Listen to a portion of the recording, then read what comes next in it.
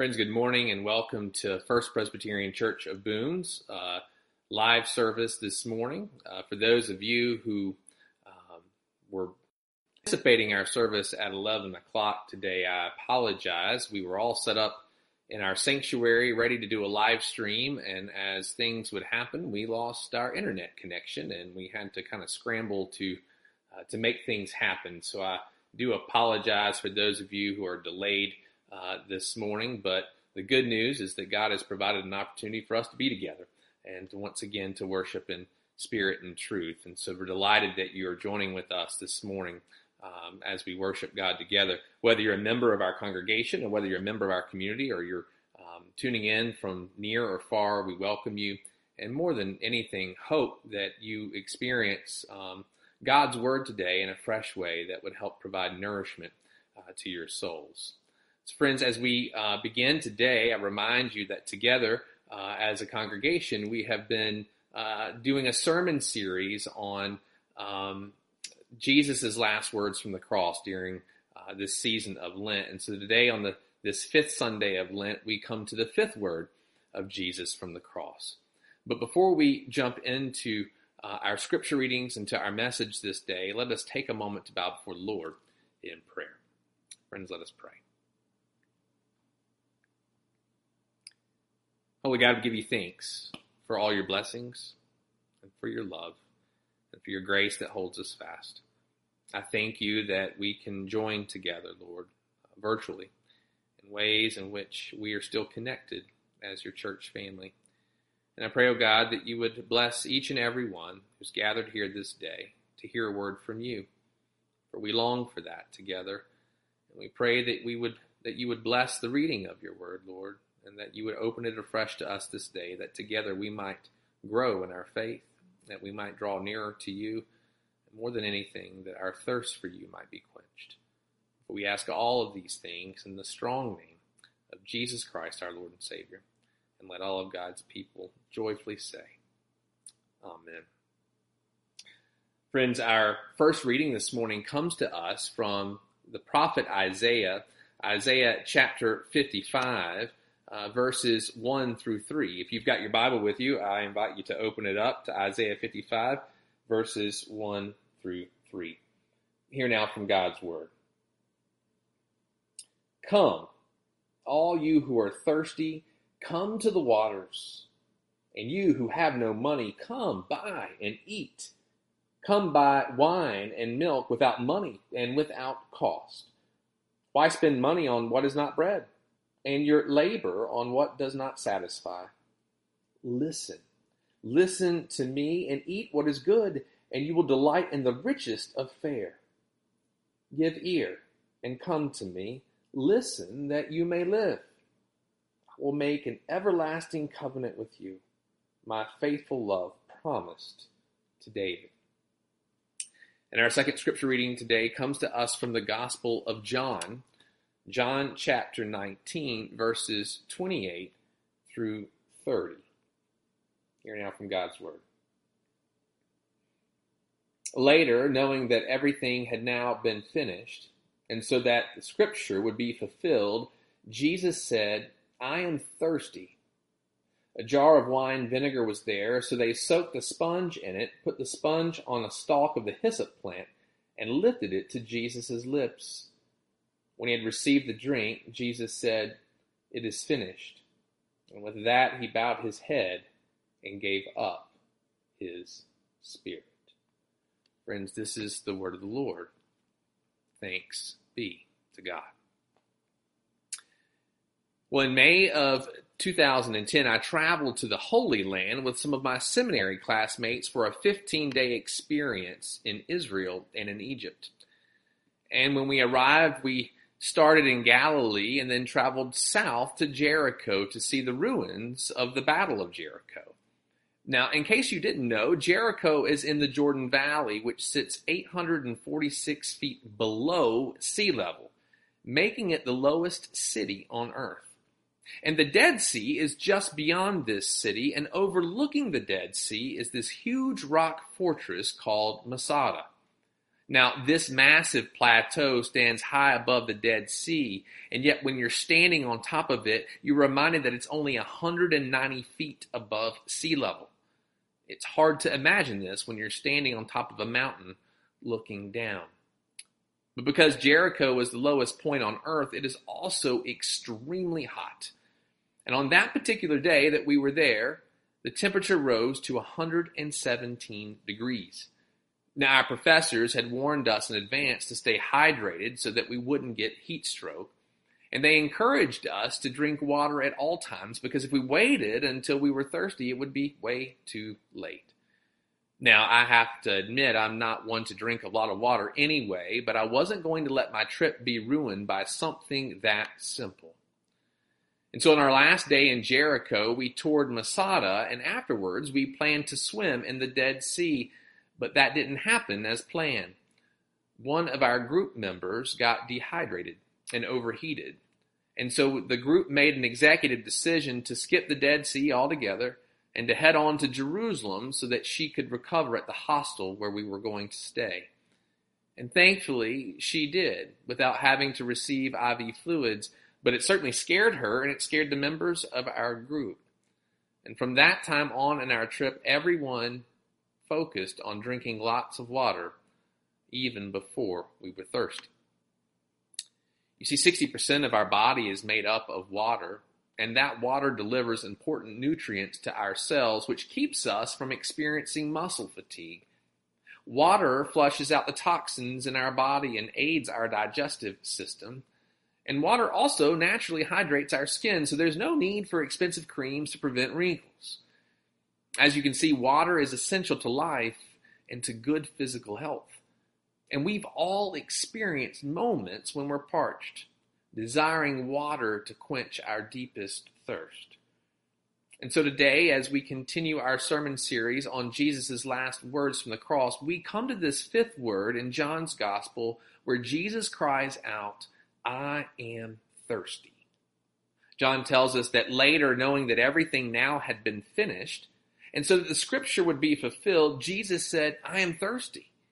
A jar of wine vinegar was there, so they soaked a sponge in it, put the sponge on a stalk of the hyssop plant, and lifted it to Jesus' lips. Now, John is the only gospel that records this word from Jesus on the cross, and he writes in a way that seeks to connect the dots of scriptures, as if to say that Jesus speaks this in order to fulfill them. Now, I find this to be interesting because so much of Jesus' life and ministry is a fulfillment of the scriptures.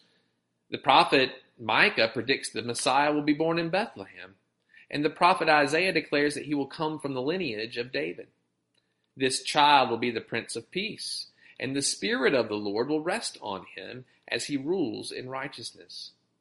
He will shine a light into the land of deep darkness for both Jew and Gentile. And Isaiah also proclaims that he will be a suffering servant, led like a sheep to the slaughter, pierced for our transgressions and crushed for our iniquities. Jesus has come to fulfill the scriptures, and now John says that even his thirsting is intended to do so.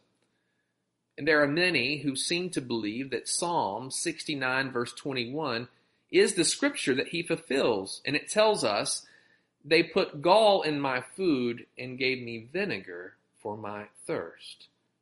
This is in reference to the jar of wine vinegar given to Jesus from a sponge on the hyssop plant. This psalm suggests that those who offered the wine to Jesus are trying to poison him. And I find this suggestion to be more consistent with Luke's gospel that says this: "The soldiers also came up and mocked him. They offered him wine vinegar and said, 'If you are the king of the Jews, save yourself.'" You see, John portrays this as a moment of mercy, not of mockery. Jesus is thirsty, and what's offered to him is not poisoned wine, but pascha, a diluted wine that was a drink of choice for the Roman soldiers and peasants. The soldiers were already drinking it while they were crucifying him, thus it was not poisoned. Speaking of wine, in John's Gospel, Jesus' first miracle is turning water into wine at a wedding party at Cana in Galilee. Jesus' mother noticed that they've run out of wine, which would have embarrassed the groom's family. And so she basically tells Jesus to do something about it. And Jesus responds to her saying, "Woman, why do you involve me? My hour has not yet come." In this moment, Jesus connects his miracle of providing the choicest of wine for this wedding party with the cup of diluted wine he will receive at the cross. So what I'm suggesting is simply this: Jesus was thirsty. Jesus didn't utter these words simply to fulfill the scripture. He uttered them because he was wasting away in the Middle Eastern sun. His crucifixion started at 9 a.m. in the morning, and his death occurred somewhere close to 3 p.m. in the afternoon. And as one who's experienced the extreme heat of Israel, Jesus was baking in the sun and was very dehydrated. Did he fulfill the scriptures? Yes. But was that his intention, as John seems to note? No. Think about it for a moment. The Roman soldiers also fulfilled the scriptures by casting lots for his garments, but they didn't know that they were doing it. You see, the Spirit of God has allowed John to see how his cry from the cross connects with scripture, which is why John prefaces the passage in this way. But it seems to me that in this moment, Jesus fulfills not Psalm 69:21, but Psalm 22, verse 15. It says this: "My mouth is dried up like a potsherd, and my tongue sticks to the roof of my mouth. You lay me in the dust of death." Jesus, the Son of God, both human and divine, cries out that he's thirsty because he was dying an excruciating death, wasting away in the heat of the day. The one who offered living water to the Samaritan woman at the well, and the one who proclaimed to everyone, "Let anyone who is thirsty come to me and drink. Whoever believes in me, as Scripture has said, rivers of living water will flow from within them," now thirsts. And I think that we must be careful not to over-spiritualize this moment. This isn't a spiritual thirst. From the cross of Christ, we see clearly the humanity that connects him with all of us. God in the flesh thirsts just as we do. However, if we're honest with ourselves, our thirsts are more often for the things of this world. You see, we've never experienced anything like this pandemic before. And until the world changed with COVID-19, we were thirsting for the normal things of life. Much of our lives are spent thirsting for success or acquiring things and enjoying the good life. To some degree, we have been tempted by the idols of the world.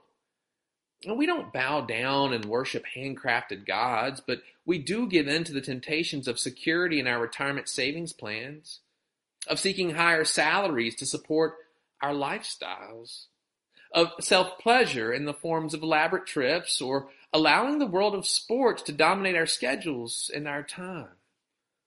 Materialism runs rampant in our culture, and we never seem to be able to satisfy these thirsts, no matter how much we truly have. While technology can be good and useful, especially in a time like this, most often it's used to promote self. We live in the age of the selfie, where attention from others is sought after, where likes on our social media platforms gives us value and self-worth. Our existence and meaning can easily be wrapped up in what we do rather than in who we worship. And truth be told, so often we've thirsted for the wrong things. You know, many people and many Christians wonder why a loving God could allow this virus to disrupt the lives of so many around the world. So let me share a little honesty with you. Even pastors entertain such questions. I don't have an easy answer to this question, but what I do know is that our thirsts are increasingly changing day by day. I have to tell you that this past week has been a hard one for me. A pastor's job is to provide spiritual guidance and care for their flock. And many times this includes providing for physical needs too. In almost 6 years as pastor of this congregation, I've never had to take physical provision away from anyone. Our first morning out preschool has not been able to function for 3 weeks due to the mandates of our governor that seeks to protect the spread of this virus. Because the school operates on the tuition paid by families, we can no longer keep the program open for the duration of the school year. And so the session of our church had to make a hard decision to suspend this ministry for the time being. Doing so meant that I had to inform our teachers that they no longer had a source of income. I could only hope that they would be eligible for unemployment benefits to help them and their families during this time. I have to tell you, it's a helpless feeling sharing this news. And I am sure that some of you have had to do the same things to your own employees, or maybe you've been on the receiving end of such measures. You see, our thirst is no longer about the good things of life, but merely surviving, having our daily bread, and having our provisions met. Many of us find ourselves in this situation today. As measures are taken to protect the health and well-being of all, it also has tremendous economic impacts that affect real people. And yet there are so many who have fallen victim to the virus itself, who thirst for physical healing and provision of their basic needs. Families who have lost loved ones thirst for comfort and grace and for healing of their broken hearts. Healthcare workers thirst for a break and for protection from becoming ill as they provide care to those who are sick while quarantining themselves from their own families out of fear of infecting them. Families who are struggling thirst for the simple provision of food and for money to cover their electric bills, their rent, or their mortgages. We now thirst for things that we never imagined.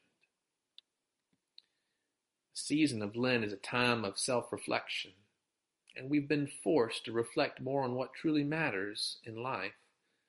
A pandemic can certainly change our perspectives, and it can draw us closer to one another, and especially to the one that we were created to thirst for. In his Sermon on the Mount, Jesus tells us this: "Blessed are those who hunger and thirst for righteousness, for they will be filled. Blessed are the merciful, for they will be shown mercy." Now, I'm in no way saying that God has brought this upon us as a punishment for our sin. Rather, I believe that God loves us despite our sin more than anything, which is living proof of Jesus' death on the cross for us. You see, I believe in a God who can redeem the worst of situations, a God who brings life out of death and who brings healing even to our brokenness. And while the darkness of Good Friday looms over us, the light of Easter is coming. And in this time of uncertainty, there is one thing that we can be certain of: that God is still with us, that Jesus' cry of thirsting reminds us that we serve a God who understands our own thirsts and who longs to quench them. And just as those around Jesus mercifully gave him something to aid his suffering, the God of all mercy and compassion promises to do the same for us. The prophet Isaiah spoke God's promises to a people who were in exile, a people who felt abandoned and alone, aliens in a foreign land, those who thought God refused to hear or even answered their cries for help. Isaiah's words remind them, and even us today, that in the midst of our trials and tribulations, that God still longs to quench our thirst. Come, all you who are thirsty, come to the waters, and you who have no money, come buy and eat. Come buy wine and milk without money and without cost. Why spend money on what is not bread, and your labor on what does not satisfy? Listen to me, and eat what is good, and you will delight in the richest of fare. Give ear and come to me. Listen that you may live. I will make an everlasting covenant, a promise with you, my faithful love promised to David. Water is essential to life, and living water is essential to our souls. And to all who thirst, to those of us who feel parched and dehydrated, those who long to be satisfied, God reminds us that He is here and He longs to quench our thirsty soul. And now is a time more than ever for us to get our priorities straight, to stop thirsting for things that don't satisfy us, and instead together seeking the living water, the one who promises to fill us daily. Friends, that is my prayer for each and every one of us as we go through this unprecedented time together, to know that we serve a God who loves us, who cares for us, who has reached out to us in Jesus the Christ, who even from His cries from the cross connects His humanity with our own and reminds us that He understands our greatest needs and that He longs to fulfill them. Friends, together may we seek Him, the living water, and find our thirst quenched. May it be so this day and forevermore. In the name of the Father, and of the Son, and of the Holy Spirit. Amen. God, until we meet again. Amen.